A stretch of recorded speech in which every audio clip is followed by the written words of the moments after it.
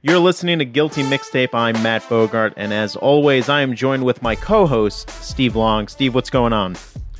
I am scared right now. Because, how come? I think a biblical flood has commenced outside.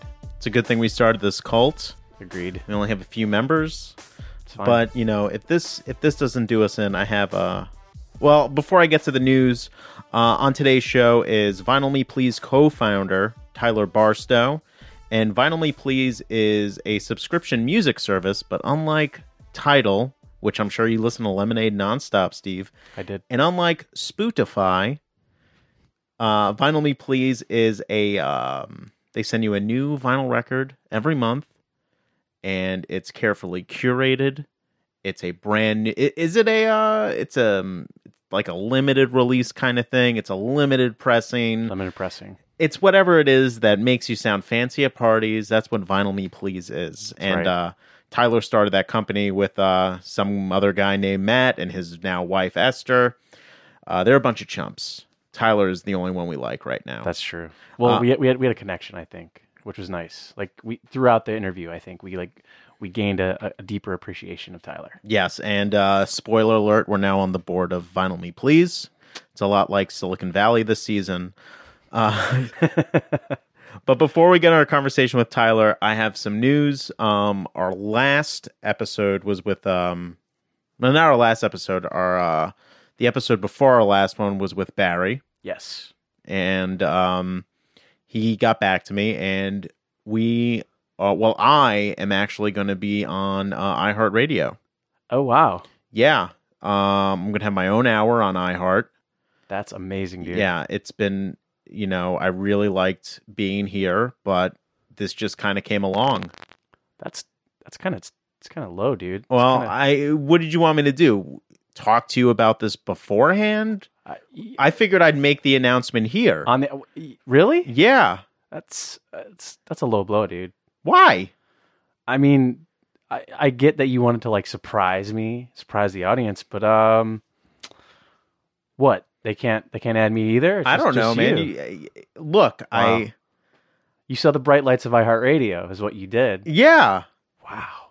I know this show was your idea, but like, right. So you had your own. That's you and Barry just. That's wow. I'm in shock. That reminds me of a scenario. What kind of scenario? There's a spat on the airwaves, if you will. Kelly Ripa was blindsided by her co-host too. That's funny. Are you saying blindsided because like that football movie Blindsided? And Michael Strahan used to play football? I was trying to make a connection. Could you imagine a Snickers commercial where it's like you're acting like a real Kelly Ripa and then Michael Strahan comes and like tackles the hell out of her? I can't imagine that. He's always like, you don't act the same when you hungry. I like how sassy my Michael Strahan is. That was a very sassy Michael Strahan. Grab a Snickers. You do know that he at one time owned a home in Montclair, in beautiful Montclair. Oh, beautiful Montclair, New Jersey. I don't blame him. If I was Michael Strahan, I'd own two. He might have. Yeah. Yeah. One in downtown and one overlooking, Montclair on the very top of the hill next to the Satanic card shop. Of course. I mean, he's probably an investor in that. Have you seen him around Montclair? Never seen him around. No. He was one of those guys that rumor has it he just owned a house here. He never really hung around. So I like how that's a rumor. He owned a house, but rumor has it that's all he did. That's all he did. He didn't go to the Satanic card shop. He didn't hang out with Steve Colbert. He didn't hang out with Steve Colbert. He didn't get pizza at what's the pizza place? Al's. He didn't go to Al's Pizza. He didn't get the Birds of Prey pie ever. Yeah. Sad. But you know what? That's just how he did things. Yeah. Blindsided Kelly Ripa the same way it blindsided you. Do you think that's a bullshit call on his part? Yeah, absolutely. I mean, it's funny is that I remember, and I don't follow this stuff very closely, mind you, but I do have my moments of I'll watch CBS this morning because I like Charlie Rose. So I'm watching CBS this morning, and I remember flipping through, GMA, and every once in a while I see, okay, Michael Strahan's making his way in there. And I remember reading some really stupid People magazine article about Kelly having reservations about him being a co-host. And he's like, oh, no, it's just, it's just When here did and you there. read this quote unquote stupid People magazine? Probably at before a doctor's appointment. I'm just going to throw it out there. Like how many years ago? It was probably 2. 2 years ago. Okay. That's what I'm getting at. Yeah. It was a while. But And our sponsor this month is People Magazine. Make sure to put in the promo code Guilty Mixtape. That's right. To get 7 free issues or whatever. I think so. Yeah. Anyway, please don't do that because it's not real. Go on, Steve. You were reading this stupid issue of People Magazine. Yeah. We're trying to court as a sponsor. I know. About how amazing article, by the way. Yeah, how they're not jiving. Yeah. Well, and so she had worried about this. She had laid this out there, and I know for a fact that she's been around for a long time. In fact, Regis Philbin kind of blindsided her too when he was stepping down. He didn't get the deal that he wanted, and so there was a big to-do there. So she's already been kind of guarded. So I think Strahan owes it to her. He owes her a huge apology, and I think he should grovel on his. Even though when he's groveling, he'll be about her height, but he should be groveling for forgiveness. He'll get a 3-point stance and grovel. That's fine. I think that's only right. I think it is kind of excuse me. Keep burping. I think it was really classless to do what he did, which is why I did it to you. Oh yeah, I mean you were inspired, I'm sure. Oh yeah. It's just you do it on live if it's live, don't pull out any specials. You know what I mean? Don't do anything crazy to throw someone off. But I did like how she took off the next few days. Yes. She was just like, you know what? Fuck this. I am not coming into work. Which was a boss move. Super boss. And also better for her in the long run, because she probably would have been emotional the next day and could have said things she didn't agree with. She had time to process it. And maybe she wanted to punch him in his face, and so she just I would realized, pay to see that. I would too. Well, what's sad is filling Regis Philbin's shoes. Again, it's Regis. He still to this day was my favorite Dave Letterman guest. Repeatedly, there's some classic moments. So Strahan coming in already had some skepticism when he showed up, but I thought I saw him, on the football Sundays on Fox, and I've seen him do even the GMA stuff time to time. He's great. He's great on camera. He's a really personable guy. So it's I don't know who they're going to find to replace him. You probably. I'm sure you've already put your name in the hat since you've already iHeartRadioed it out of here. Yeah, so. I'm really good on camera. And you and Kelly are pretty close, too. Yeah, I think Kelly would like me because she would look even thinner.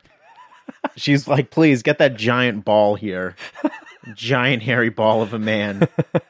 Put him next to me. That's right. She'll just glow. Yeah, she'll just wear a pinstripes or whatever. She's very thin. Super thin. Super thin. Do you think that's why she likes Strahan so much? Because he's just a very tall man? Could be. Yeah, I think that makes sense. Ex-athlete? Yeah. Yeah. Who would you replace me with, Steve? Who? Let me think. I think I would go... Let's go on the edge. Let's go on the edge and go with... Does it have to be somebody known? Could be anyone. Could be anyone. They have to be alive. That's the only stipulation. I think... Talking about guilty pleasures...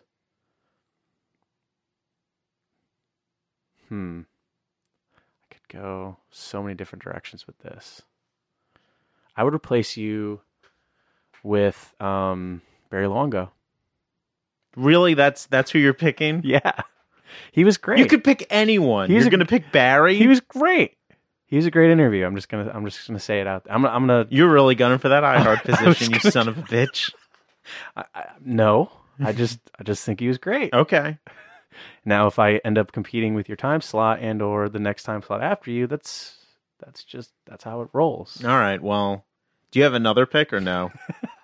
A serious pick. Let me think. I would say Who would be a good host?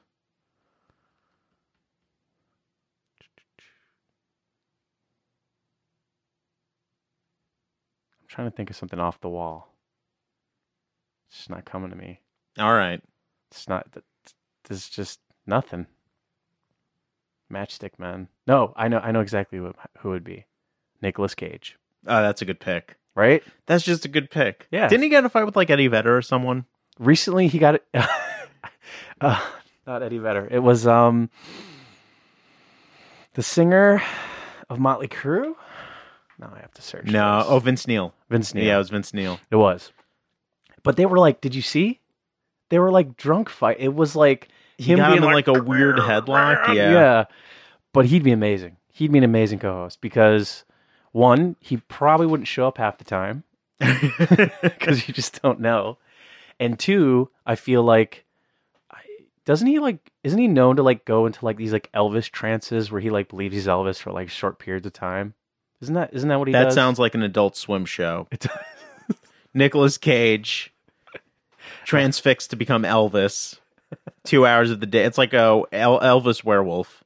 That's exactly it. I feel like he would show up with like the full sparkle regalia. Oh yeah, like Vegas style, and just do the whole show as Elvis. And good to idea, me, dude.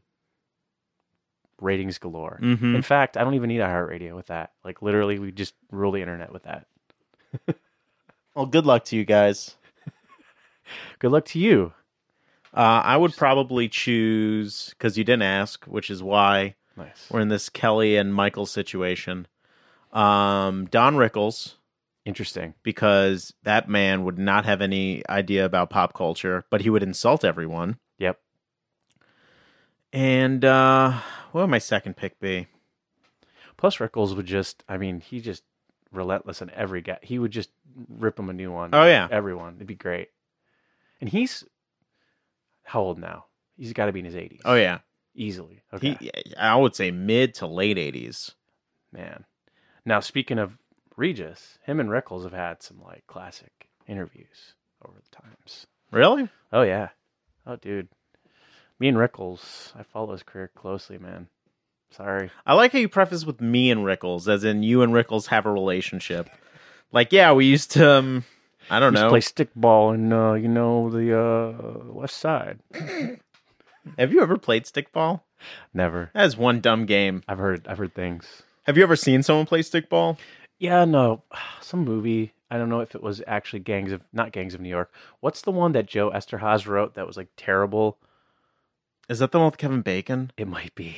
Oh, and like it flashes back to Kevin Bacon's like boyhood. Exactly. And like they're involved in some weird crime. Yes. Oh shit, what's it called? If that even is the movie. Yeah, I think so. Let's see if it comes up here. I do like that you know the director's name. Oh, yeah. Golden Raspberry. Yeah, we know that one. What's the one after? Telling Lies in America. That is not the one I'm talking about. Damn it. You're thinking of the one where there's all the boys witness a crime, aren't you? No, that's another Kevin Bacon movie. This one has to do with like a carriage or like a child. You're thinking of Mystic River. Oh, yeah. Not Mystic River. You know what? I was just going to say, let me pull up Kevin Bacon's IMDb. Meanwhile, that dude's been fucking everything. He's been in so many things. They made a game about it. They sure did. Pull it up. You'll find it. It came out in the 90s. Yeah.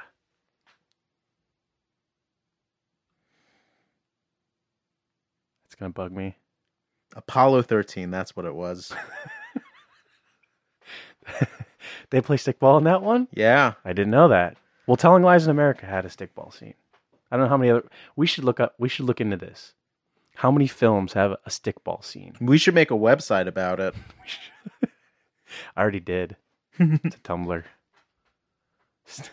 Stickballfilms.tumblr.com. Maybe Kevin Bacon isn't in it. Oh. Wait. In Apollo 13? No, he's in Apollo 13. I was going to say. The stickball movie I'm trying to figure out. Oh. Joe Esterhazy.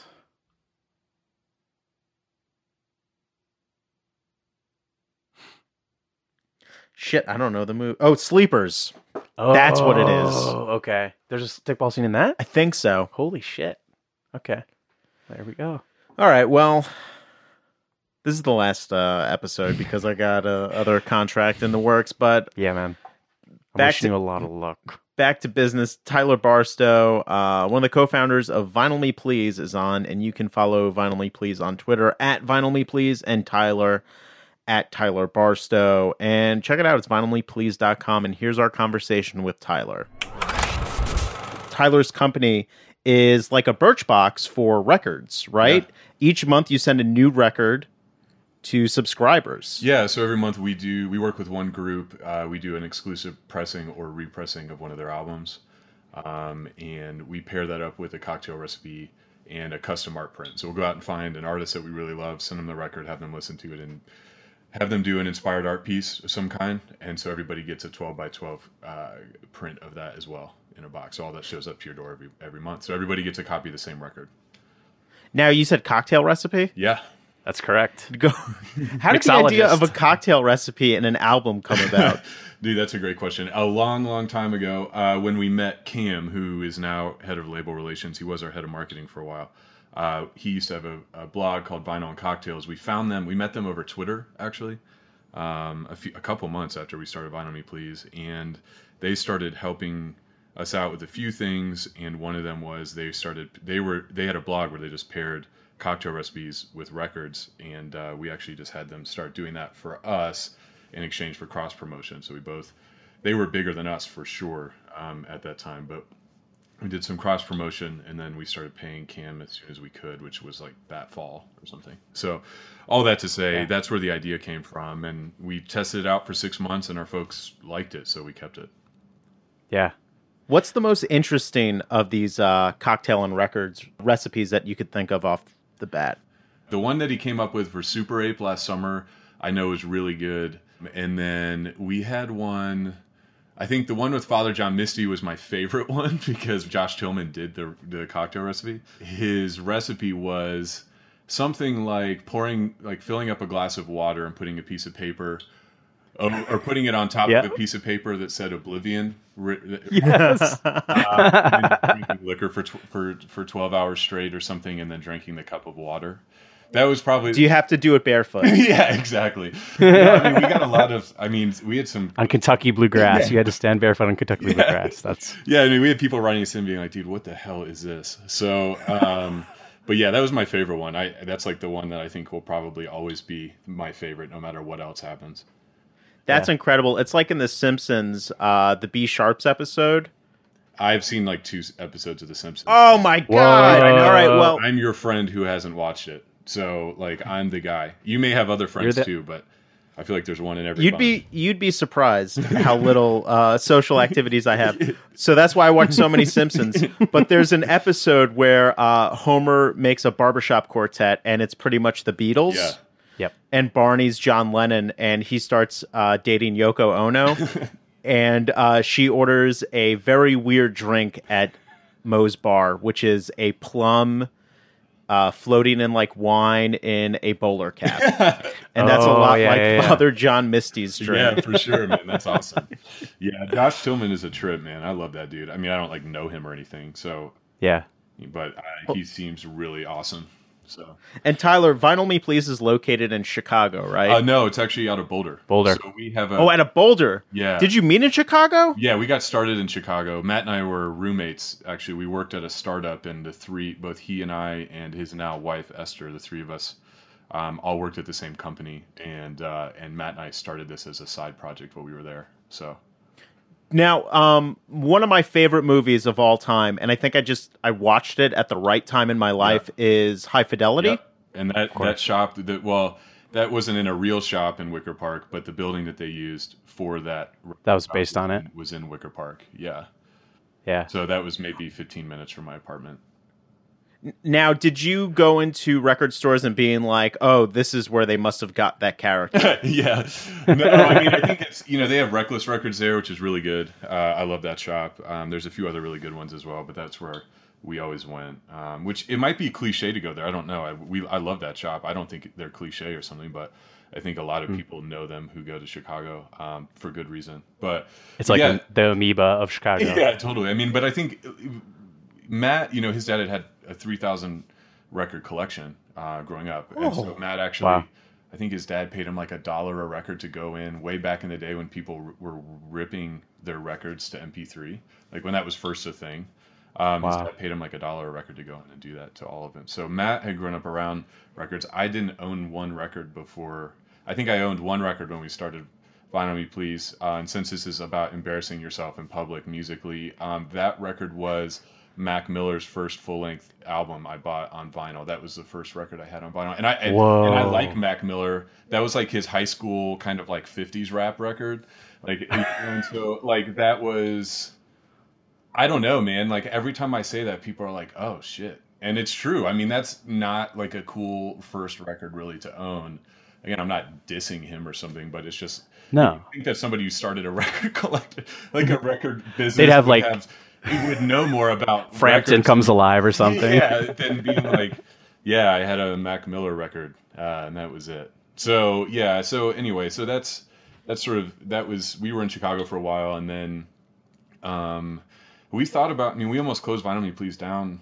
I don't know, probably 10 times, man. I mean, we went from like Yeah. 0 to 300 customers in the first year, and it was a huge pain in the ass to run. And we were bootstrapped, and so we were just constantly broke and working a lot to just keep even that small thing afloat. And anyway, long story short, it ended up really taking off and turned into a full-time thing a few years ago, and that's when we opened our office in Boulder. Matt and his wife had moved out here, and yeah, so we now have 10. There's now 10 of us in the office there. Yeah, and you guys are doing a lot of content too these days. Yeah, I am. Like actual like posting and blogs and all that stuff too. Yeah, I'm the head of content, and then we have Andrew Winnestorfer, who's our assistant editor. So he manages the blog now. I manage stuff like the podcast and the standard and our album of the month content, things like that. So he's doing a great job. It's growing really fast, and it's really fun, man. Waking up every morning and writing about music it's hard to get much better than that. Yeah, how can you hate that? How can you explain to the listeners as well, kind of the process of choosing your record of the month? Because I know that's like your secret sauce. Yeah. You know what I mean? Yeah, totally. I mean, I think we basically, I mean, just as an example, I mean, the rest of this year is planned out. Basically, there's 1 month that isn't, but the rest of it is and has been for a month and a half.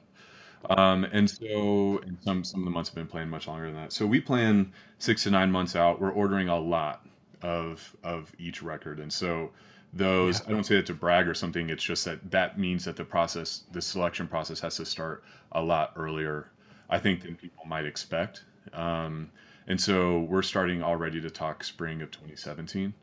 Oh my God. So that's where, every month we try to work. Every year we want to work with a few pretty big bands. I mean, last year we worked with Wilco and Black Sabbath, which, I mean, it's hard to get much bigger than either, than them.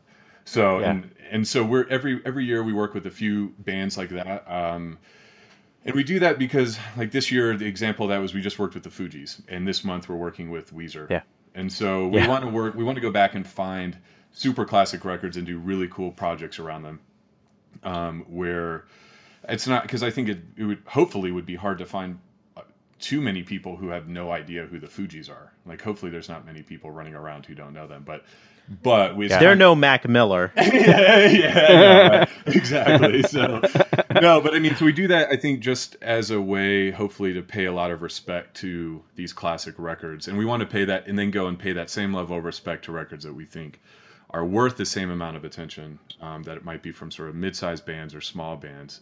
Like last fall, we worked with Blessed Feathers, who were unsigned and really, really, really good folk band. Out of Arizona, but they were unsigned. We actually found their record through a submission to our email address, of all things. Oh, that's cool. Yeah, What? yeah. So all that to say, we try to work with different size bands every year. Like throughout the year, if you're with us for a year, we want you to have a really good variety of different size bands and then different genres. So we run a different genre every month. And yeah, I mean, our whole thing is, we want to send everyone one album a month that's really worth your time, I think. And you guys can identify with this as well. I mean, there's a ton of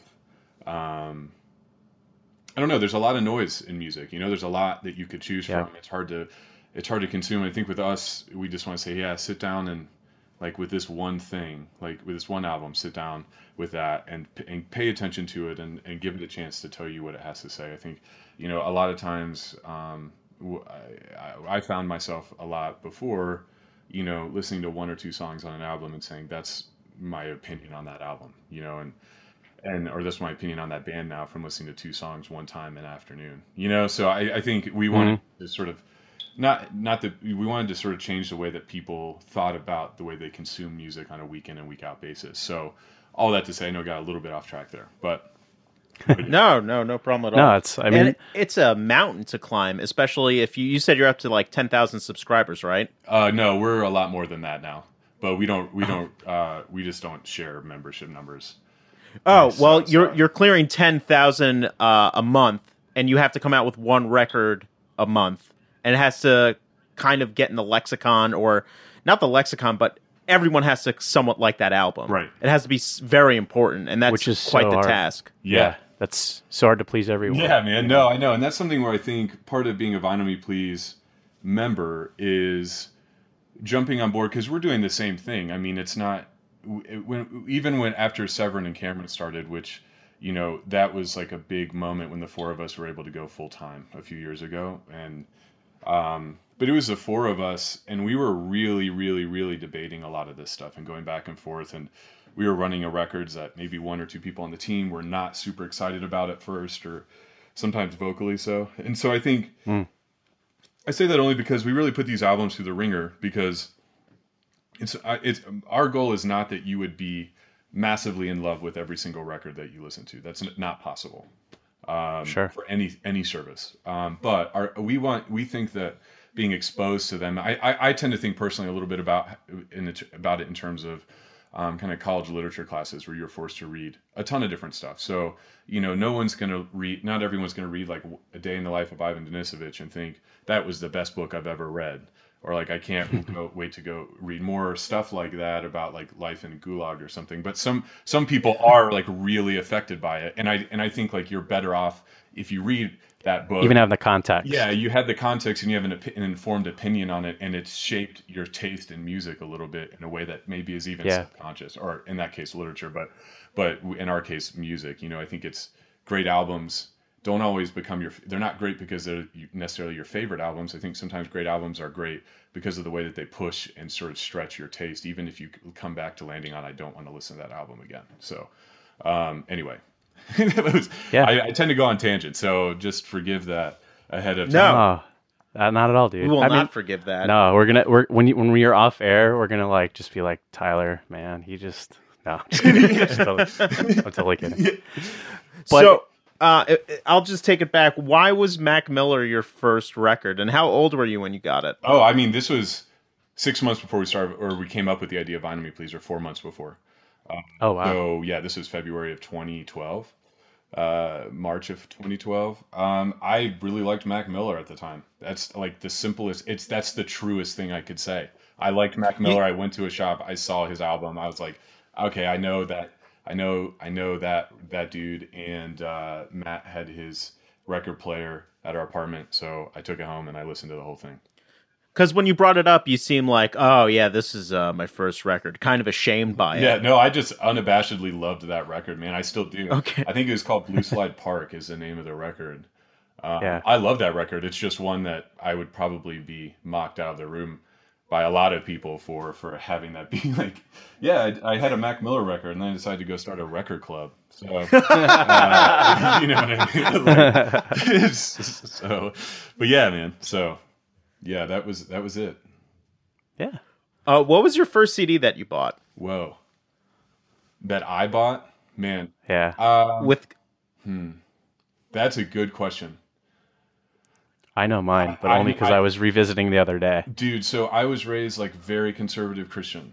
So I think the first record I ever bought was this record by Delirious. It was like this UK gospel rock band.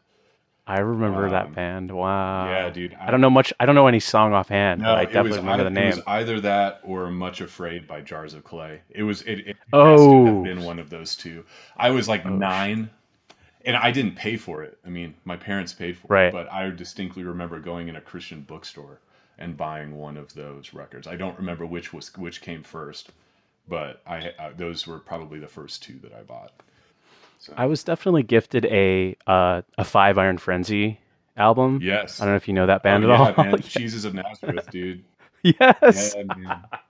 They were like such a good mixture of like super nerd and like Christian punk, so they kind of were accessible. And I had friends that had the like Nine Inch Nails Five Iron Frenzy sticker. Like that was like a big, I don't know, it was a big deal. But I think that was bought for me because like I wasn't into all Christian music, but a friend was like, "You'll like them. Like here, have this CD." And so I did have a little foray into that music for sure. Yeah, yeah, man. That was. Gosh, yeah. Five Iron Frenzy. Wow. Yeah, man. Now, That's a deep, how dark deep hole. What? how Dark deep hole. does your love for Christian gospel music go? Well, Did it end with that one record, Did or you have were you like Kirk like, I'm going to Franklin keep ever? going? Because that's what I need to know.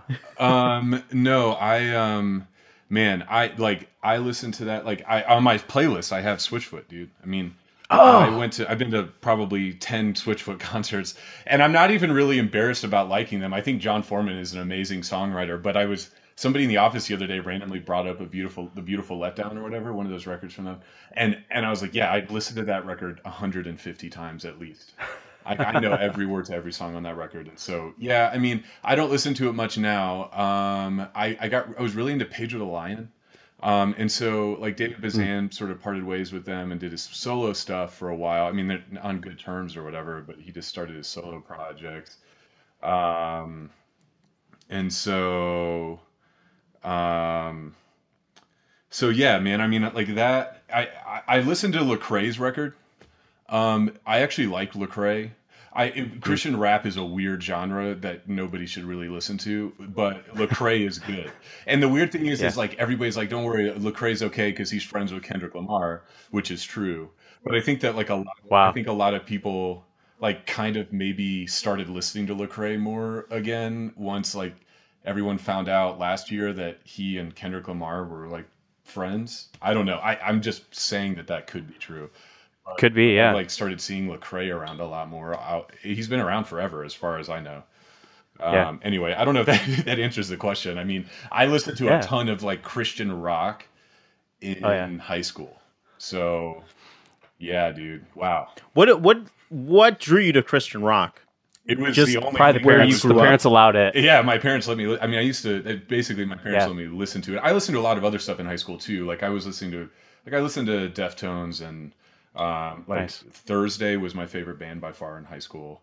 Mm-hmm. Um, and I'm like just obsessed with Thursday. Full Collapse is one of my favorite records of all time. So I listened to a lot of other stuff, but yeah, man. I mean, my parents ran a pretty tight ship, I guess you could say, and so for a long time, if I was going to listen to any kind of rock music that was otherwise, I would stay up super late and put my radio under my pillow and listen to 96X, which is like this local alternative rock station back when alternative Yeah. rock. I think at that point, alternative rock still meant something. Like you could say that, and people were like, "Oh yeah, I know what you mean." Like Yeah, System it of was a like Down. pre-Corn and Limp Bizkit. Like it wasn't like rap rock. Yeah, It totally. was still rock. It was. Totally, man. And I was listening to a You lot of still had like the indie aesthetic. yeah, and even on there, you'd still hear like System of a Down or something like that. They play Corn every Nice. once in a while, but there's a lot of other stuff as well. So anyway, so Yeah. yeah, so there was that kind of that's my musical personal encyclopedia started with primarily Christian alternative rock music and drifted away from that fairly quickly once I got into late high school. Christian alternative rock seems like an oxymoron. Yes, it is. Well, there's a lot of oxymorons probably included in that genre, but that's one Oh of them yeah. for sure. Well, one of the things that I noticed, and I've talked to friends about this who are they used to work for Absolute Punk, was that there's a core group of like hardcore Christian bands that had to eventually like drop that label, but still made amazing music. So like, there's a band, as Tall as Lion, I or don't know. I don't know them. think it's As Tall as Lions. Let me Well, double like check. Thrice was that way, right? I mean, Yeah, and Thrice. There's like these bands that like transition. They had to. Like it wasn't. I mean, it wasn't like that they weren't proud of that beginning, but it was like they were expanding beyond this like core group of fans. Yeah, Well, As Tall as Lions. Yeah, Katy Perry was like Yeah. a Christian rock gal, she started right? that way too. Yeah, yeah. And then she kissed a girl and liked it. yeah, she did. I guess like there's a lot to be said for that. I guess I mean, she made that like transition a little bit more starkly than like a Thrice did. I mean, Dustin Kendrew wasn't going to put out something as nearly as controversial as she was going to, but that was like really her shtick, and that's a good example. I mean, it's interesting because it's weird because Christian music, I think, had the capability to be more of a launch pad because I guess like Christian music was kind of a launch pad for Katy Perry in the same way that country music was for Taylor Swift. Yeah. Because That's a good like point. Taylor Swift hasn't totally severed her ties with country music until recently. Whereas like Katy Perry kind of came out of nowhere and most people were like, wait, is that? And then no, yes, no, yes, it was that same girl from before. But I think where like Taylor Swift's transition was a lot more gradual, it seems like.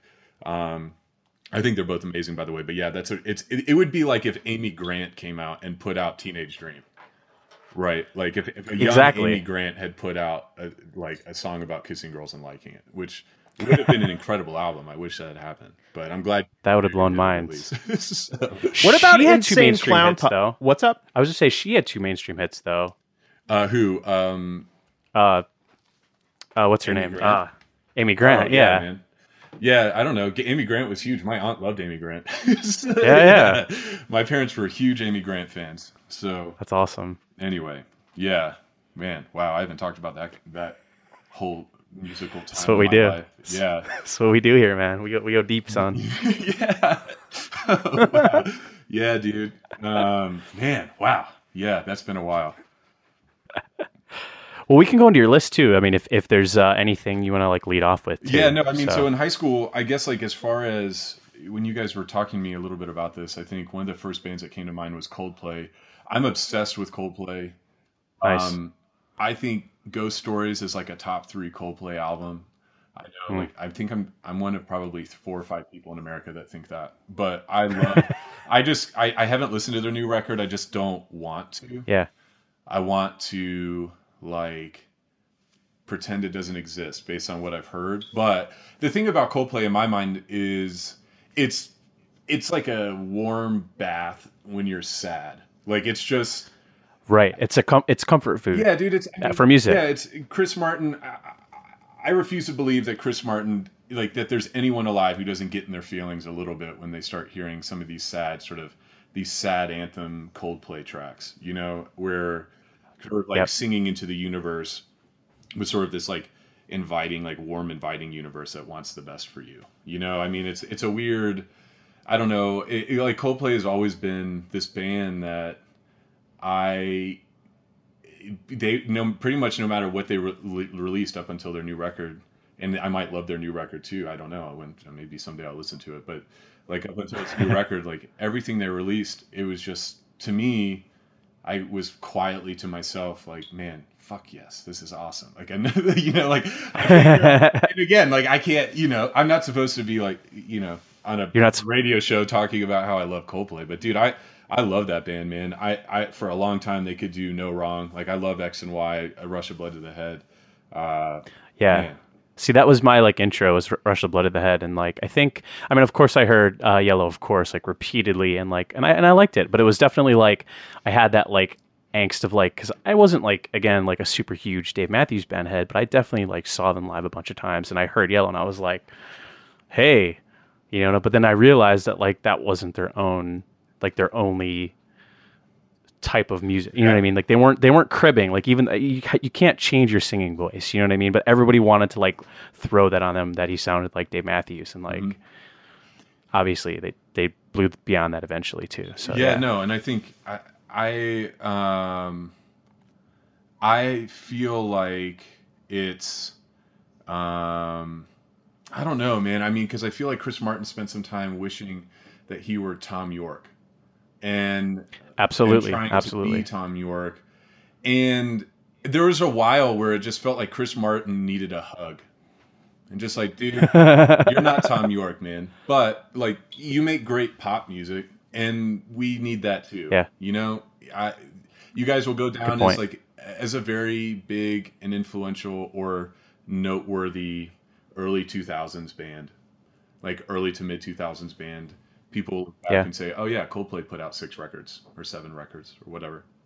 But yeah. yeah, you're not going to leave your stamp on musical history like Tom York probably will, but that's okay. And so I think for me, Mm. it's okay that I felt like there were moments where they sort of called themselves up to the varsity team and put out some really great stuff, and then got sent back down to JV. I don't know. I like, and I know that's it might seem harsh, but to me it feels sort of like a relief. Like, ah, cool. There's Yeah. good bands here that I can just put on and not have to think about. Because I don't always like to listen to King of Limbs or something like that. It's like, what's going on? It's just I need to, I you know what I mean? Well, like they always say with like food, it's like sometimes you need a palate cleanser. Like sometimes you need something that's mindless. Sometimes you need like that's to me when I listen to something that's cheesy.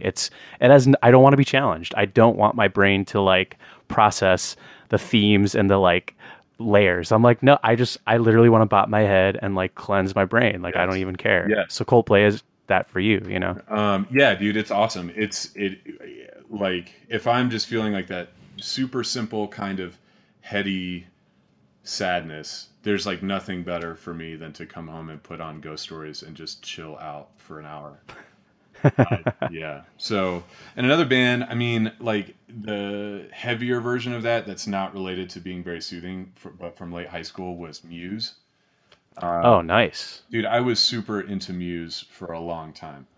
Nice. Um, I mean, I guess What was the first track that like hit you? time is running out. Interesting. Yeah, Okay. I got into them probably at a really cliche time. I think I don't even remember when that record came out. Yeah, me It neither. was 2004 maybe. So 2004, I would have been a sophomore in high school. So Yeah. I mean, I don't know, man. I saw them open for U2. They were Wow. way better than U2. I'm somebody who is fine going on public record by saying every band opening for U2 is better than U2. But Interpol also opened for them the other time I saw them. They Oh, were amazing. I love Interpol, but Sam. yeah, dude, Antics is amazing. I mean, a Oh lot of yeah. their records are awesome. Oh, But yeah, dude, Muse, wow. Yeah, Muse was another one of those bands where I don't even know. I know that they've continued to put out music. I haven't listened to them since 2010, probably yeah. Same here. 2011. But dude, there Yeah. was a while where they were getting massive, massive attention from Tyler, from young Tyler. High school to college age, Tyler was very into Muse for a while. Oh, So, man, well, still to this day, and like I find myself in the same way, like where I just need to like get myself like kind of pumped, but also just like again, if I just need a lift, I will search because there's a ton of amazing ones of the live versions of Knights of Sidonia because the crowd like literally loses their mind. And I haven't seen them live yet, and I have a goal of just I only want to go for that one song. Like I like a lot of their songs too, yeah, but that's the song that I want to like lose my mind to because you see the crowd and you can just tell like there's people there same thing that are like very like maybe even make music stops but they're like yeah this song this is the shit that I'm here for, yeah, you know what I mean? totally, man. Yeah, no, exactly. And I think that's a kind of, I don't know, there was a time like stadium rock doesn't really exist right now in the Agreed. way that it did 6 or 7 years ago. And they were a stadium rock band. Like it's even Yep. weird to think about them playing a show that wasn't in a stadium because they had all these these songs that I mean when they opened for U2 they Epic. just took over the place. There was probably 30,000 people there or something and it just the whole place even if they had never heard of it you can't not be sort of levitated by it a little bit, emotionally. So I think that there's something about that there was a time when stadium rock was important. It might be important again. It's not someday. It's not important now, but it was important then, and I think they were to me like one of the best.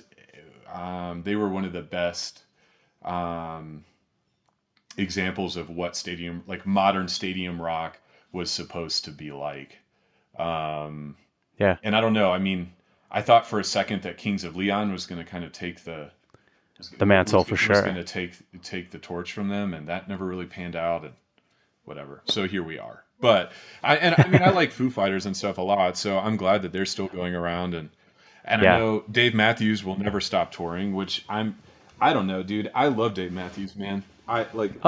Live, it's a revelation. Dude, Dude. totally, Still, man. I don't feel guilty about no, that. dude, I lived in Charlottesville for a while. My parents lived there, and so I lived Oh, there for a man. while. And I always go back to visit every year. And I mean, dude, Yeah. Dave Matthews is basically Jesus Christ in Charlottesville.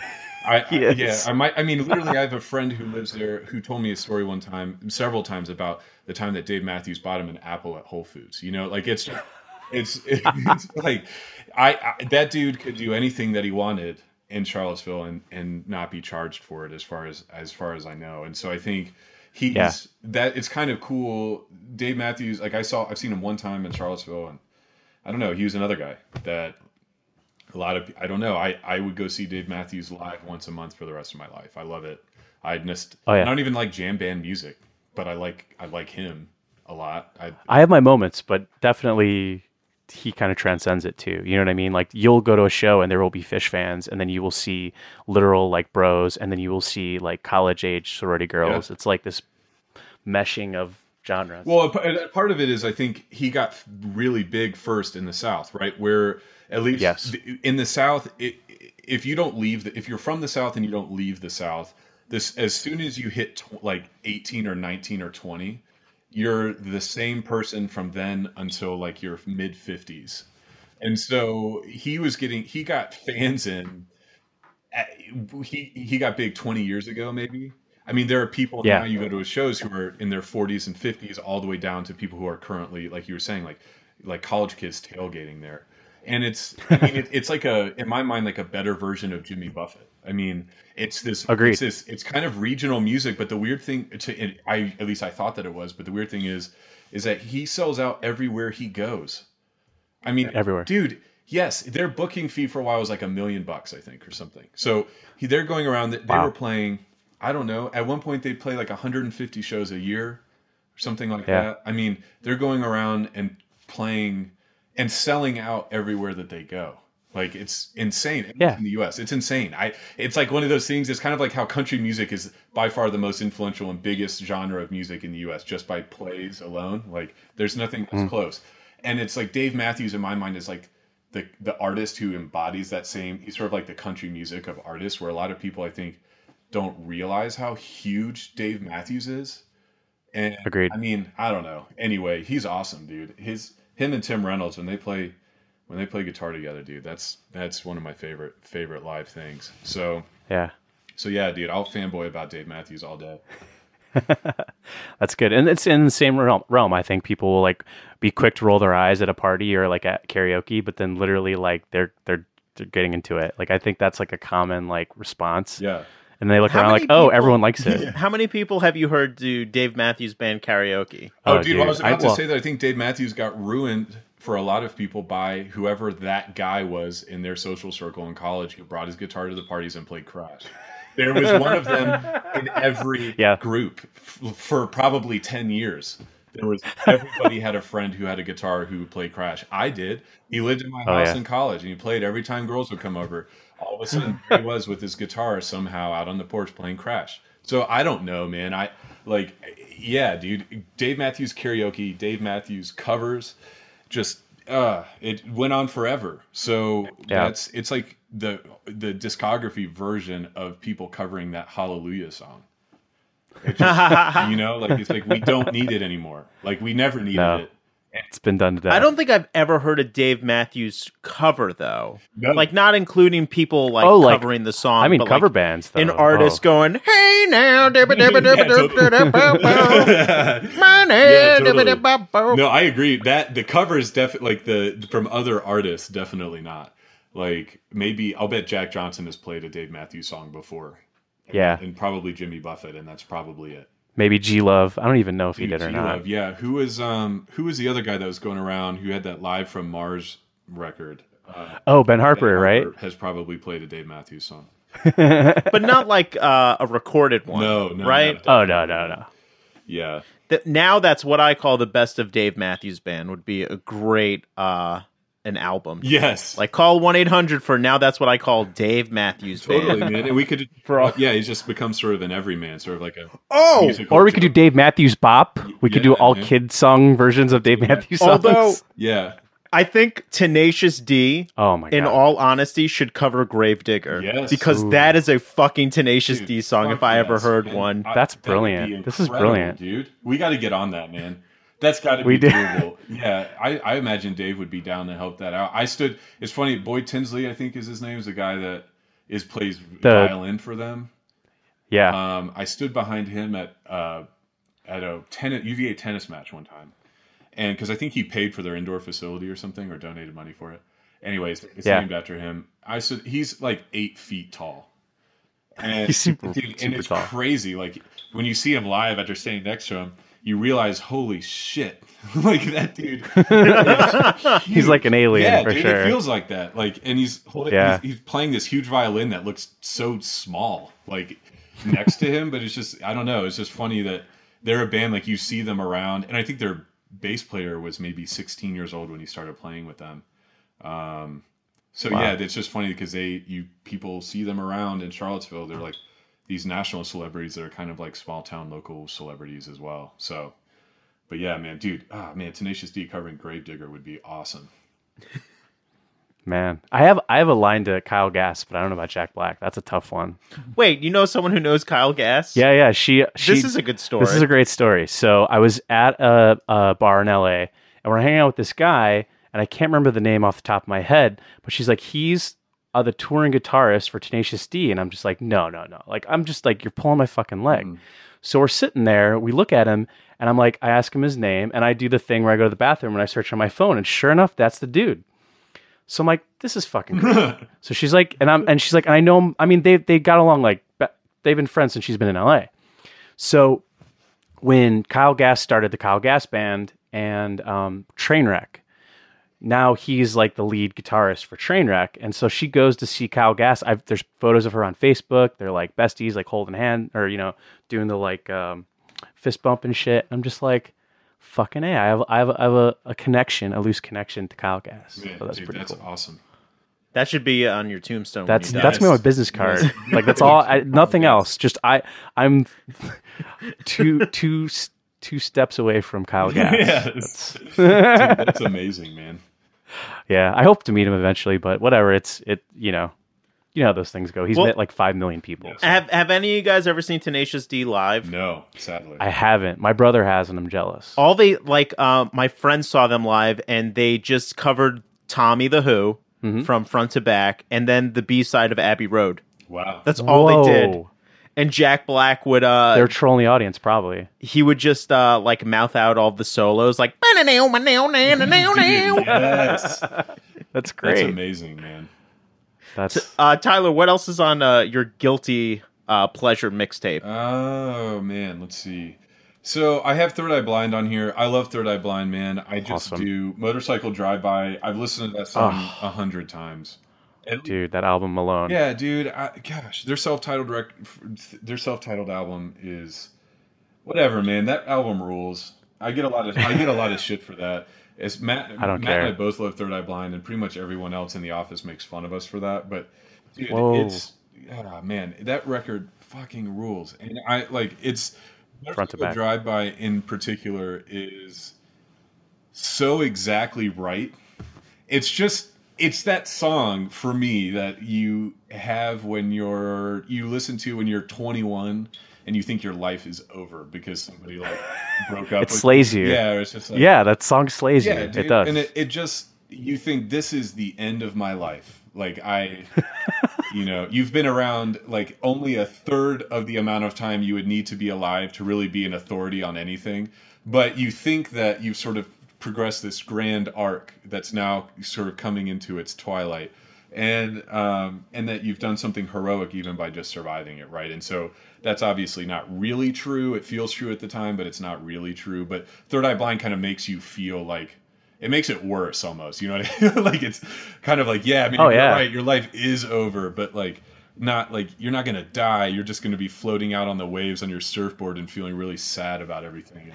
Like and for some reason, I don't know, man. That song has always embodied just, it's sort of both things, like sort of a lot of emotions that you feel when you're young and first falling in love for the first time, and two, it embodies all of the dumb stuff that went through my head like at that age. So yeah, and it's not an album that like, because I found this too, like I've brought it on road trips, and like I've never pulled it out because I always feel like you need to almost listen to it like solo. You can't. It's a very hard Steve record. never to pulls like, out though. Yeah, I don't pull it out, and I never pull out. But like at a party or anything, it's like there's some songs that I guess Semi-Charmed Life, of course, and I don't know. I guess Graduate would be a good party song, but the rest are like super downer. Like you're all introspective. Which is the one about smoking meth? That's I thought Semi-Charmed Life was Crystal. Yeah. And then a bump again, and then a bump again. Yeah, that's a good song, dude. It's a karaoke standard amongst now. When everyone. people give you shit about Third Eye Blind, what do you say to them? I just say I completely deserve that, and I still love them. Like I don't care. It's just it's something that I can't change about myself. It's like if I had a huge freckle on my face, just one. People are like, oh, there's a huge freckle on your face. I'd be like, yeah, there is one there actually. What of it? I actually, yeah, you're right. There is one there. You're 100% right. So I don't know, man. I have no real sort of articulate defense of my love of Third Eye Blind. It just is. It's just like a brute fact inside of the tiny universe in my mind. Now, are you ashamed of it because of the time in your life where you fell in love with it and you're like, oh, this is perfect. This summarizes my angst and how much love sucks. or are you ashamed of it because everyone around you saying, that band sucks? No, dude, why do you I'm like ashamed them? of it because if I had had any musical talent whatsoever, I would have written that record. And so like I'm implicated in that record to a degree that makes me uncomfortable. You're like, if I was only that guy in college that played Dave Matthews Band when the girls were around, I would have wrote that fucking record. I would have fucking written that record, man. Yeah, it's just everything about that record, especially, like the Motorcycle Drive-By song of just this, like weird, like emotional pudding. Like, just like, I just exist to feel and whatever sort of, you get older and you're like, man, that was bullshit. Like I was that dude who would have been like, yeah, this is what I need to write an album about. And that's not all that album is about, but just to be clear, but that's one of the albums that there aren't very many where I'm like a little bit conflicted and a little bit ashamed of the fact that if I had I could have written that record. And I don't, not that it would have been as good if I'd written it now. I'm just saying, like, had I had the talent to write that record, I was in a place where I could have written that. And that kind of makes me hurt. Well, also, too, for you, because, like, I know some people that could pull it off, but you have such a, like, deep, like, bass/baritone voice, pull off a Stephen Jenkins, like, falsetto. No. You would really have to, like, push, I'm sure. I know, man. I would have ended up putting out like a Dawson record or something. I don't know.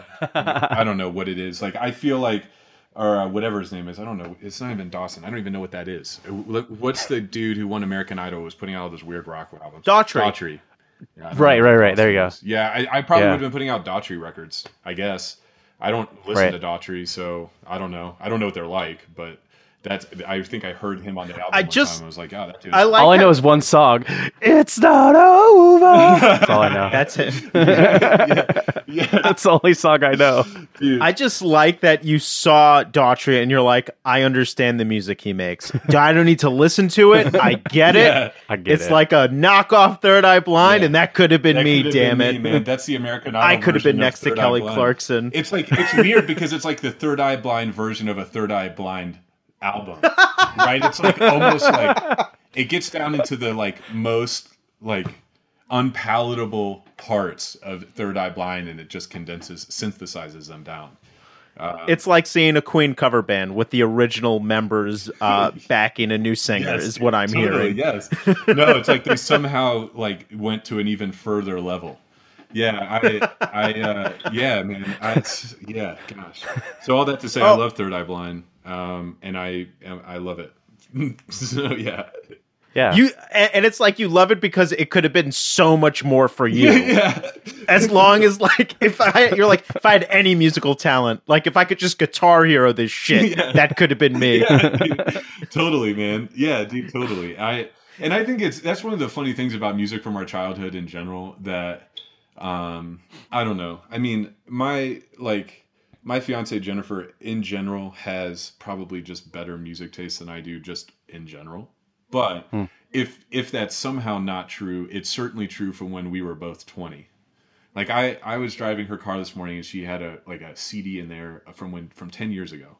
And it was like, I don't know, man. I wasn't listening to Elliott Smith when I was 20. I should have been. I don't know what I was listening Right. to. I was listening to, I mean, I love Brand New, so it's no diss on them. I love them. But I was listening to like Brand New, and that was pretty much it for a while.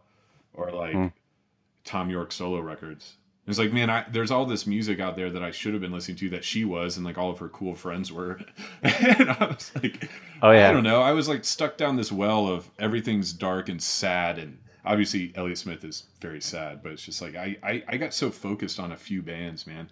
And when I think about a lot of the stuff I listened to during that time, my musical taste was so limited. I feel like I think my taste didn't really expand a lot until my mid-20s. Right. Because I think for me, I just had a habit of, maybe it was the social circles I ran in or whatever, but I got really siloed. Like I don't know. I spent an entire summer smoking weed on my friend's porch and watching the same like 3 live Nirvana concerts all summer. Oh, which ones? I don't even remember, dude. I was stoned for all of them. There's the Muddy Banks of the Wichita. I know that one. They had one of them was a video of the Unplugged concert. Oh, it's so fucking Dude, good. Oh, yeah. I know, Still man. good. I think we just Still had that good. in our member store. I think we did a podcast episode on it a long time ago. Oh, I man. don't even think it ever got published. But Yeah. anyway, yeah, dude. Have you? Go ahead.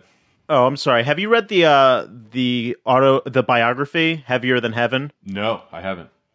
Oh, it's so good. Yeah. And they talk about recording that day and how he was trying to meet up with his heroin dealer Wow. in New York City. Yeah. And he was just like in such fucking shambles, and that performance is harrowing. Yeah, because he was sort of coming off. He was in withdrawals. Oh yeah, time, sure. and, I'm sure. I read a little bit about the backstory to that, but I know that MTV folks were super worried about even doing it when he showed up because of the state that he was in.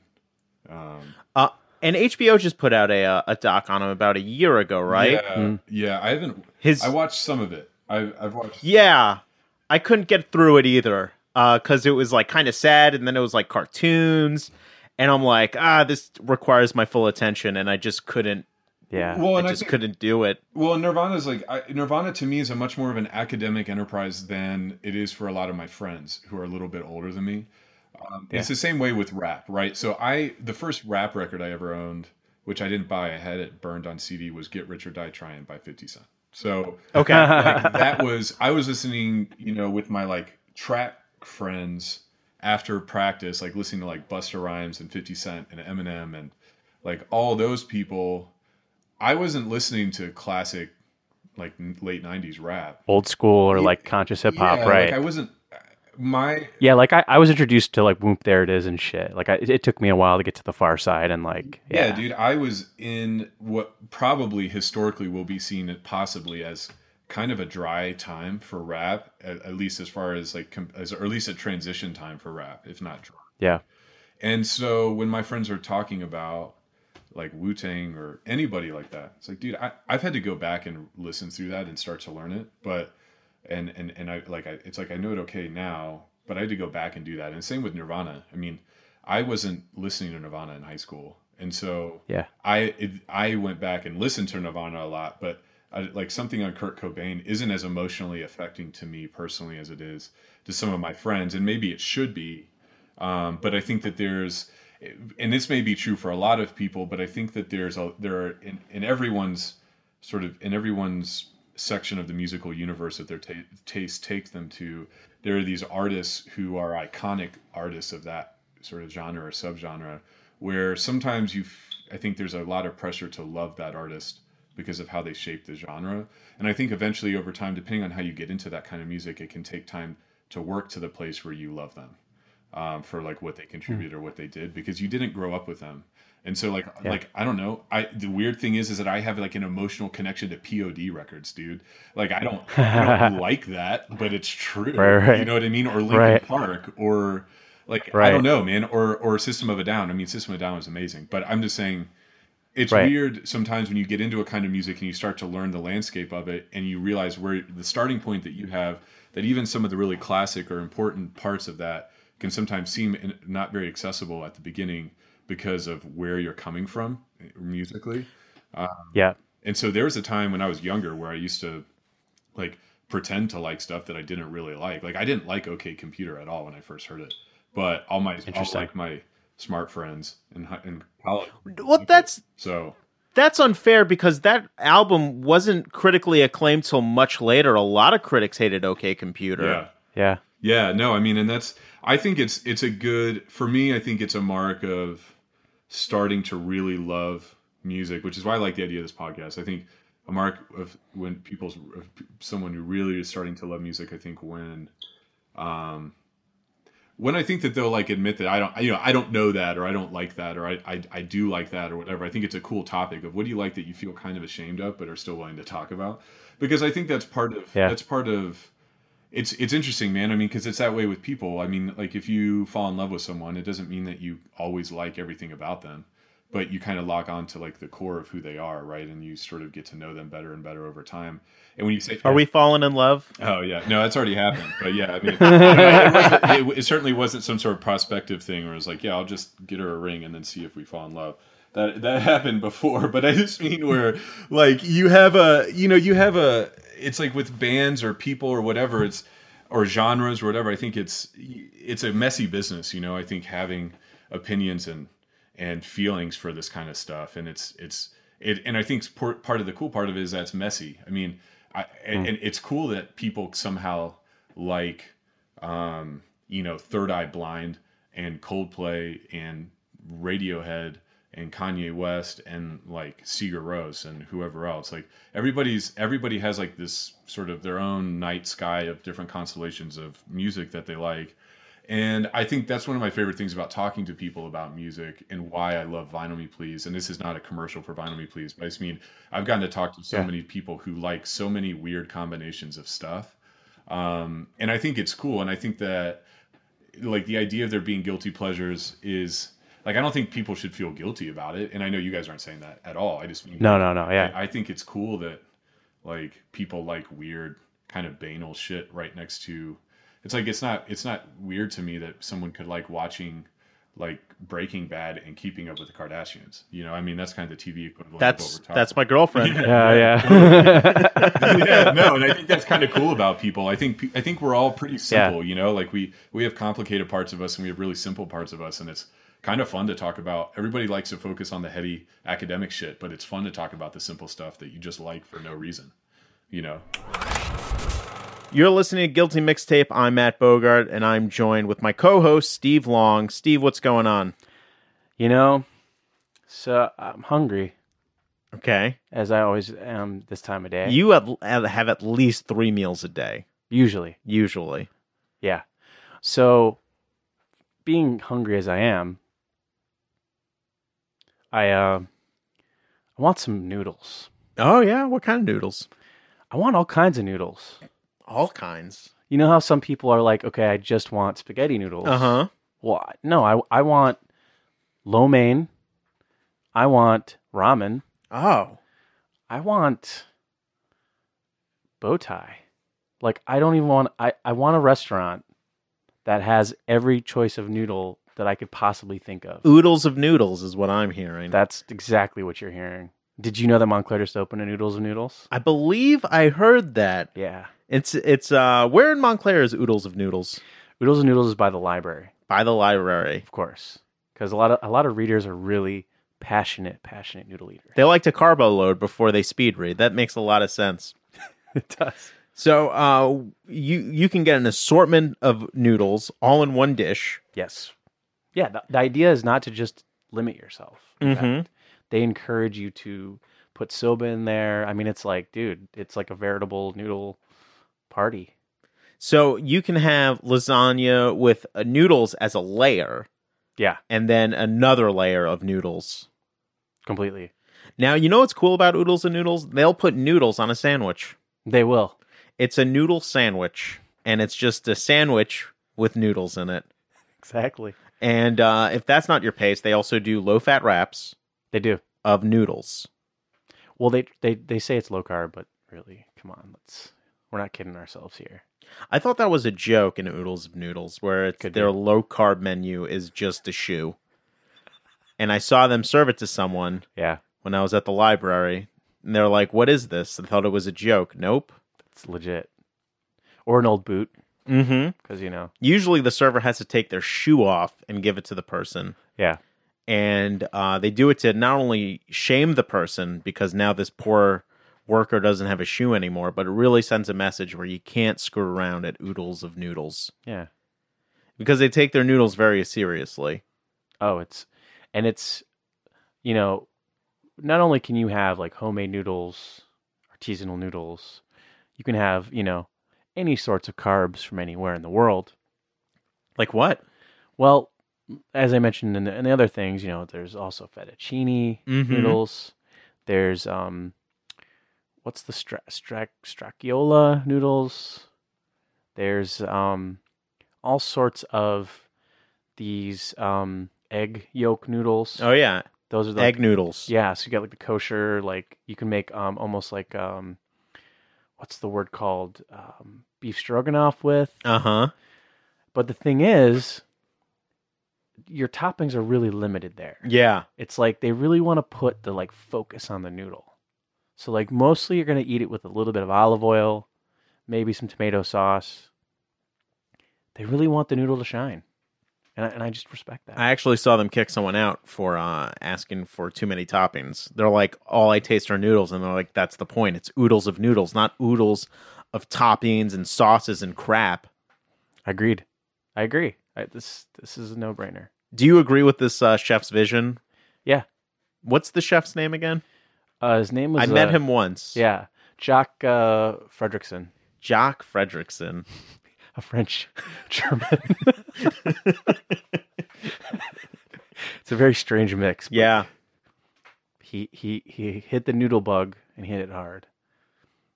And I don't know. They gave us a 2-for-1 special. I don't know if you tried it. Oh, no. Did you go with anyone, or did you just use that 2-for-1 for yourself? No, just for myself. Yeah, because you were really hungry that day. I was hungry. And I carbo loaded, and I felt great. And I just feel like Montclair is always on the cutting edge. So this is a new trend, and soon you're going to be in a West Coast cabana, and there's going to be an Oodles and Noodles guy walking down with a cart, or he's going to be in a food truck. Do you think they can do a cart with all the amount of noodles and hot water that it takes to cook these noodles fast? That is true. That's going to be a tough one. I don't know. Maybe they're going to invent something new. One time I got a salad at Oodles for Noodles, and it was just noodles. Wow. Yeah. They just noodles in a bowl. They call it a salad. Yep. See? Brilliant. And I'm like, Jock, what's going on with this? He goes, this is our interpretation of a salad. I wouldn't be surprised if we see him in the next season of the Netflix original series Chef's Table. Oh, I can completely see it. In fact, we should ask him. We should bring him on. Oh yeah, absolutely. Yeah. You know what? I think I'm gonna get some noodles right now. And which noodles did you get when you got the 2-for-1 special? So I did rigatoni Mm-hmm. mixed with soba, mixed with bow tie in one bowl, and then in the other bowl, I tried to keep it to the lasagna noodles, but then they encouraged me to throw in a little bit of just this plain spaghetti noodle, and then they had that one that was like the whole wheat one, Yeah. and I was like, no, fuck that shit. And I told them to pull it out. So that was my second bowl. I got the dumplings there, which they stuffed with Noodle. angel hair pasta. Wow. So that was quite delicious. Yeah. Well, that Jock, what was his last name again? Fredericks. Jock Fredrickson. He really has a vision. He does. Anyway, let's get back to the show. This is Guilty Mixtape. And visit Oodles of Noodles right next to the library in beautiful Montclair, New Jersey. Now, Tyler, before we let you go, Yeah. I just have one more question. I'm sure Steve might follow it up, but what album were you looking forward to for Record Store Day, which was about a week or two ago? I'm gonna be honest with you, man. Please be honest I with me. don't. We're falling in love. Yeah, exactly. No, we like work is insane. I'm getting married in June, and my wife or my fiance and I are also building a house. So I had no idea what was happening at Record Store Day. I didn't have any idea really. I don't have any idea of anything really that's going on outside of albums that are coming out right now as general releases and content projects that we're working on. So, what I will tell you is that last year I was extremely excited about the Deja Entendu reissue that Brand New did, and I did not get a copy of it. I could not find one anywhere. We had a guy that is like a sort of a consultant for Vinyl Please who stood in line for 4 hours at a record store to get one, and they had two copies. He was like the sixth person in line, and they were gone by the time he got in. No. Yeah, so I don't know if I can take from last year when my life was less crazy and say that was my favorite part. That was my favorite one. Yeah. Otherwise, I don't have an answer for you. I know that's kind of shameful, but dude, I just don't know. Yeah, there's too much out there. Hey, life happens. Yeah, dude, all right. life is happening. I was gonna say, how dare So, what about you guys? What were you guys looking forward to? The Outcast reissue. Oh, nice. Was something I was looking forward album? to. AT Aliens, I believe. Oh, nice. I didn't know that was I even could there. not grab it though. Yeah. I feel like we had a part. We had that. I feel like we may have had that as a in the store. a 2 LP set. Oh, From last. There you go, Matt. There you go. I think they all sold out, but we had some Outcast records, and I think that was one of them. Yeah. See, I mentioned in the last podcast, for me, I love Record Store Day because I like to support my local shops, but I refuse to like stand in those crazy lines. Right. So I went at like 4 p.m. and I was literally just like looking for like a hidden gem, and I saw, and I still am like over the moon of this, the Supremes on Motown, the Greatest Hits double album. It's in like near mint condition, and that was my like fucking score, and I'm like the best. Dude, that's awesome, man. That's sick. I got a copy long time ago in Chicago. I got a copy of the single. It was a 12-inch single of "Never Ever" by Trillville, featuring Lil Scrappy and Lil Jon. Dude, Nice. I got it for 75 cents, and that's still probably the best record I've ever bought on Record Store Day. It was that was the year that the Roots reissued most of their catalog, and it was all gone right away. So of course, yeah, exactly. Trillville record. That's still awesome. I mean, so yeah. That's my last question for you. Actually, is you mentioned hip hop. Is there like one or two guilty pleasure like hip hop groups / albums that you're just like over the moon for? Man, that's a good question. I grew up listening to, as not to be contrary to what I said at the beginning of this, but I sort of snuck rap in starting as like probably an eighth grader. I was like constantly listening to Eminem and all that kind of stuff. I don't know. One of them is probably, I don't really listen to it anymore. Where I liked for a long time, I was obsessed with the Eminem Show. Of course. I love that record, and I feel like I stopped listening. I don't listen to Eminem anymore. I couldn't really do it anymore. You know, like I don't like his anti-women stuff, and that's something that I say the misogyny has got me every time. I'm still like, and that's not something where it's like, oh, it used to be fine and now it is. It was just I think when I was in eighth grade, exactly. I wasn't really like I wasn't thinking about it in those terms. Yeah, which is not good. I should have been thinking about it in those terms, but I wasn't. I was in eighth grade and I just thought the songs were cool. And so I was like really obsessed with that record for a long time. Another record which I'm not ashamed of, but it's just one that like I've listened to over a wide variety of times in my life is the Carter 3. I love that record, man. And I think it's Lil Wayne's best record in my opinion. There's a lot of debate around that, I'm sure, but I love that record, and I think that stands up to most. I mean, the thing is now, dude, I know we need to go. We're living like a golden age for rap, so it's like impossible to pick my favorite albums now because there's so many good ones. But back then there was only a few. I mean, Get Rich or Die Trying is another one where that's so you listen to that and you immediately know what year that came out, you know. But it's like, but I think like now, no records are like I put it on, and it's still just as good as it was back then, and I still would blast that like driving around and stuff. So anyway, Yeah. Cool, Tyler. Man, thanks for taking time today Dude, and chatting with us about your guilty man, pleasures. thanks for having me, man. This was fun. Anytime, This dude. was a really good time. That was Tyler Barstow. You can follow him at Tyler Barstow, all one word. And the company that he co-founded, which is awesome, is Vinyl Me Please. Go to vinylmeplease.com to sign up and follow them on Twitter as well at Vinyl Me Please. And if you had to choose a cocktail for a record, what would it be and why, Steve? What would your cocktail record be? Okay, so they recently released a really good, in my opinion, reissue of the Fugees' The Score, right? And I can't remember what the cocktail was, but in my world, what they should have done was they should have done a apricot shot mixed with apple pucker, mixed with a side of ginger. That's the drink I would drink. And then I would What's probably apple puke. pucker? Apple pucker? You don't know what apple pucker is? Is that like cheap vodka that... I'm pretty sure it's apple flavored vodka. And it's not just that it's apple flavored vodka, but that it's like geared towards like just turning 20. It's like 99 proof with like some candy tasting bananas or whatever. it almost tastes like the apple Jolly Rancher. Like that's how sweet and like sickly. I think it's even bright green. Yeah, that's a drink I would drink. I saw the grossest YouTube channel. It's like those tasty gifs where it's like someone making a meal and it like looks super easy to make.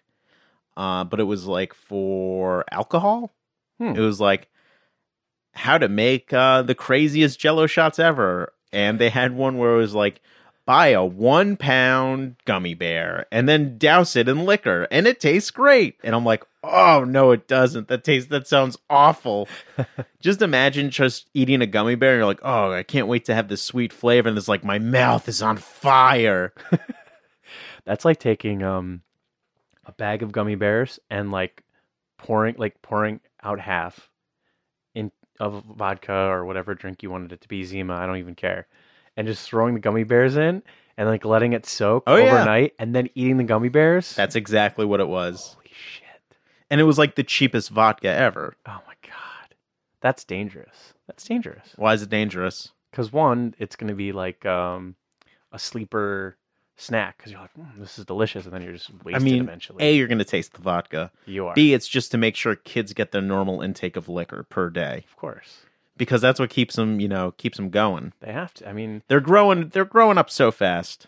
In fact, that's preferred. It's a preferred way to enter the world of adulthood is sweet alcoholic treats. What is it? It's not CPS, is it? What? When they take you away from the your parents? Oh, child protective. Yeah. Before CPS took me away from my family, my mom was yelling, "Give him the gummy bears. He's a growing boy." Wow. She knew. Which is why I look like Michael Strahan right now, and I'm acting like him as well. Yeah. I don't know if I would. I can't even think of a drink. I'm not a cocktail person. Right. No, see, to me, I'd be like a pure whiskey guy, but I was just like, if I want to get weird, let's get weird. So I'll have a whiskey and vodka cocktail. I don't think that's anything a thing in there. Nope. That'd be really gross. Yeah, I'll have a mojito and just add some bourbon. Thank you. Let me see. Can I please have a Budweiser mojito, please?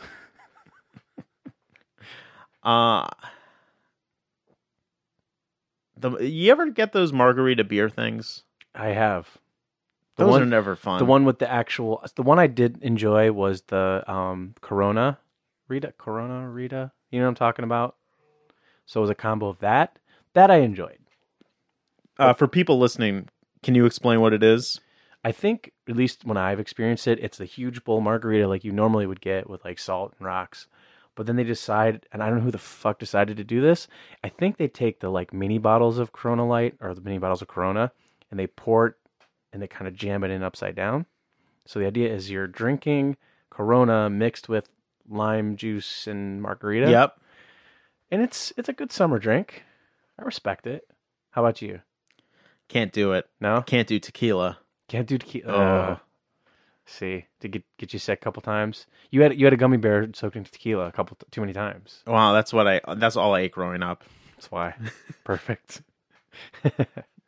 Your mom. Well, you know what? Did your mom start with the tequila early instead of the vodka? I repressed all those memories. I see. Yeah, Before Child Protective Services probably knocked it out of you too. Let me see. What drink would I do? I think like everything I'm thinking about is too cliche and it's not even cool. Like an old fashioned and listening to like some jazz music. But let's funk it up. I can't think of one. Yeah. What's the I'm fucking lame. Really lame, Steve. It's fine. It's totally fine. What were you about to ask? Well, I was gonna say, do you remember any of the really like stupid college shots? So like the stoplight. So whatever red was, I can't fucking remember what red was. And then there was yellow and green. I think green was apple butter, and yellow. Red must have been some like gold, like cinnamon, or could have been cinnamon. Or no, what's the Midori? Is Midori red? I don't know what Midori is. I think Midori is a. They put vodka and then a little Midori for the red. Okay. But that was like a stupid college shot that would basically get you sick. That was that. And then there's the Three Wise Men, which is the three known whiskeys. So that was Jack Daniels and Jameson, and the third one was probably Jim Beam. Oh, God. Isn't that disgusting? Yeah. And you do them bad news. And there's the blowjob shot, which all I remember about the blowjob shot is it had a little bit of whipped cream on the top, and you had to take it without hands. Do you ever do that? No, I never did that. I think that was designated for the ladies. It usually was, but I was. You did a blowjob shot? I was with a bunch of people at somewhere in Canada. Did you do it without your hands? I did. Now, I was also really drunk. Were you worried that you might choke on the shot glass? Absolutely. Because I would be terrified. Of course. And imagine, like, how'd Steve die? He was doing a blowjob shot. He's like, really? That's how you go? That's how we go. Yeah. That was actually a legitimate fear when I was doing it. Because the other girls had done it before. I like that you were drunk enough to do it, but yet realizing that it was a bad idea. I know. Your head was in a great place that day. It was. I think I had drunken enough tequila that I wasn't going to be sick. Mm-hmm. But I knew that like this last shot was going to take me over the edge too. So got it. Yeah. Well, we learned a lot about each other today. We did. We really did. I am not creative enough to come up with a drink for an album, and Steve has done blowjob shots before in Canada. Make that as you will. Anyway, we'll be back next week on Guilty Mixtape. Thanks for listening.